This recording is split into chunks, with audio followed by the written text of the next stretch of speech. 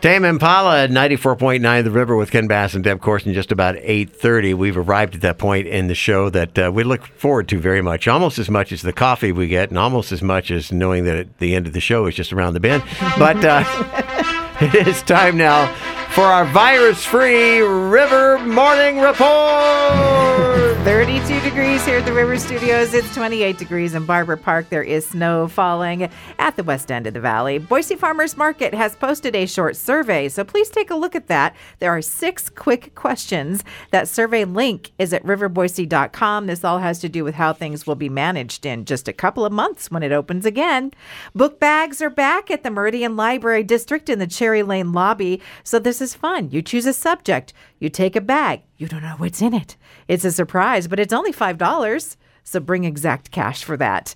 Interesting discovery about monarch butterflies here in the Northwest. The butterflies migrate to spend their winters along the California coast. Since they've been studied, that's been known. But the numbers have been dwindling, and there are hardly any in those areas this year. So people were really sad. But it turns out the butterflies have other plans. Yeah. Instead of semi-hibernating in the trees, they've been getting busy. Laying eggs. There's milkweed growing in California in the winter, so they're setting up a new routine. Oh, okay. Keep your eyes open. If you are along the Greenbelt in Garden City, there are several fairy doors and gnome picnics popping up in the trees. I didn't do it. Verizon has changed its mind about shutting down its 3G network. Instead of pulling the plug at the end of this year, no date has been set. Shutting down would have meant that some people would have to get new phones. The catch is, if you have an old 3G phone, they're not going to let you activate that one now for the network if it's not already connected. A tip for Pokemon Go friends for catching a Genesect after completing a raid. Use golden raspberries and don't do straight throws. Make the toss at mid-attack to time for an excellent shot. And I haven't even been able to try this out because I haven't been in a raid for a Genesect yet. I have a golden raspberry right here. Because it takes a lot of people to win one of those, and I don't have that many friends. You do what now? That was useful information probably for one person out there this weekend. It wasn't me. All right. Cheetos is selling a new Crunch Pop mix, and I saw this last week, and I didn't realize it was new. It's a mix of crunchy Cheetos and Cheetos popcorn. Ben & Jerry's ice cream has introduced 2 new frozen treats, and these are just for dogs. Lucky dogs. Very little dairy in these. Well, people could eat them too. Yeah. All right. 2 flavors. One is pumpkin and one is peanut butter. Ooh. If you've ever made fun of Crocs shoes, No, don't look at me. Don't look at me. Don't look at me. the company doesn't care. Sales last year set records, up close to 30%. That's over $1 billion. Wow. They're comfortable. They're easy to wash, and they were popular on TikTok.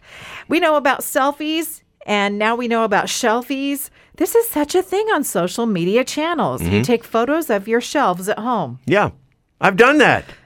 And then people offer tips on how to design and arrange them.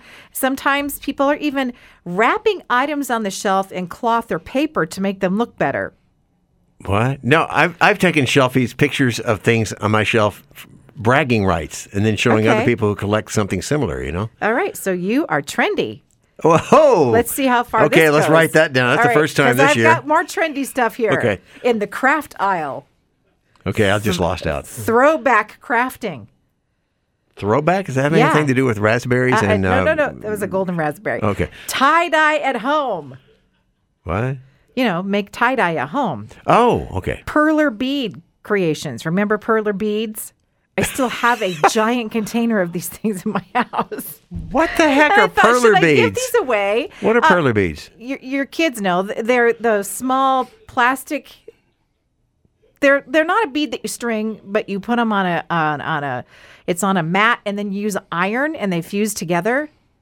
I'll guarantee maybe only one kid knows that, and she is already out of the house. Oh, do you think she wants my perler bead collection? Because I'm not going to be making anything else with them. Who knows? Okay, latch hook rugs. I remember my mom doing this like in the 70s. Sand art. Okay, You I know know, that. where you put it in a bottle? Yeah. I once made a pendant when I was in high school, and I entered it in the Washington County Fair as an art project, and I won a blue ribbon, and then someone stole it. Oh, So that's what happened. I missed that art project. Okay, also, Spirograph Creations. Spirograph He's got got one. it. I got one for autumn one year or for Christmas. Yeah, and she wasn't impressed. She used it once. Yeah. Like, all right. wow, also drawing on this circles. list of retro crafting, Shrinky Dinks, and macrame. Shrinky dinks.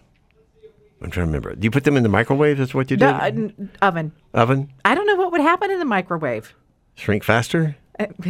Explode? I don't know. It could be more fun than you realize. All right. Retro crafting. That wraps up our retro virus-free river morning report. And let's go ahead and take a look at your TDS fiber traffic now with Carl B.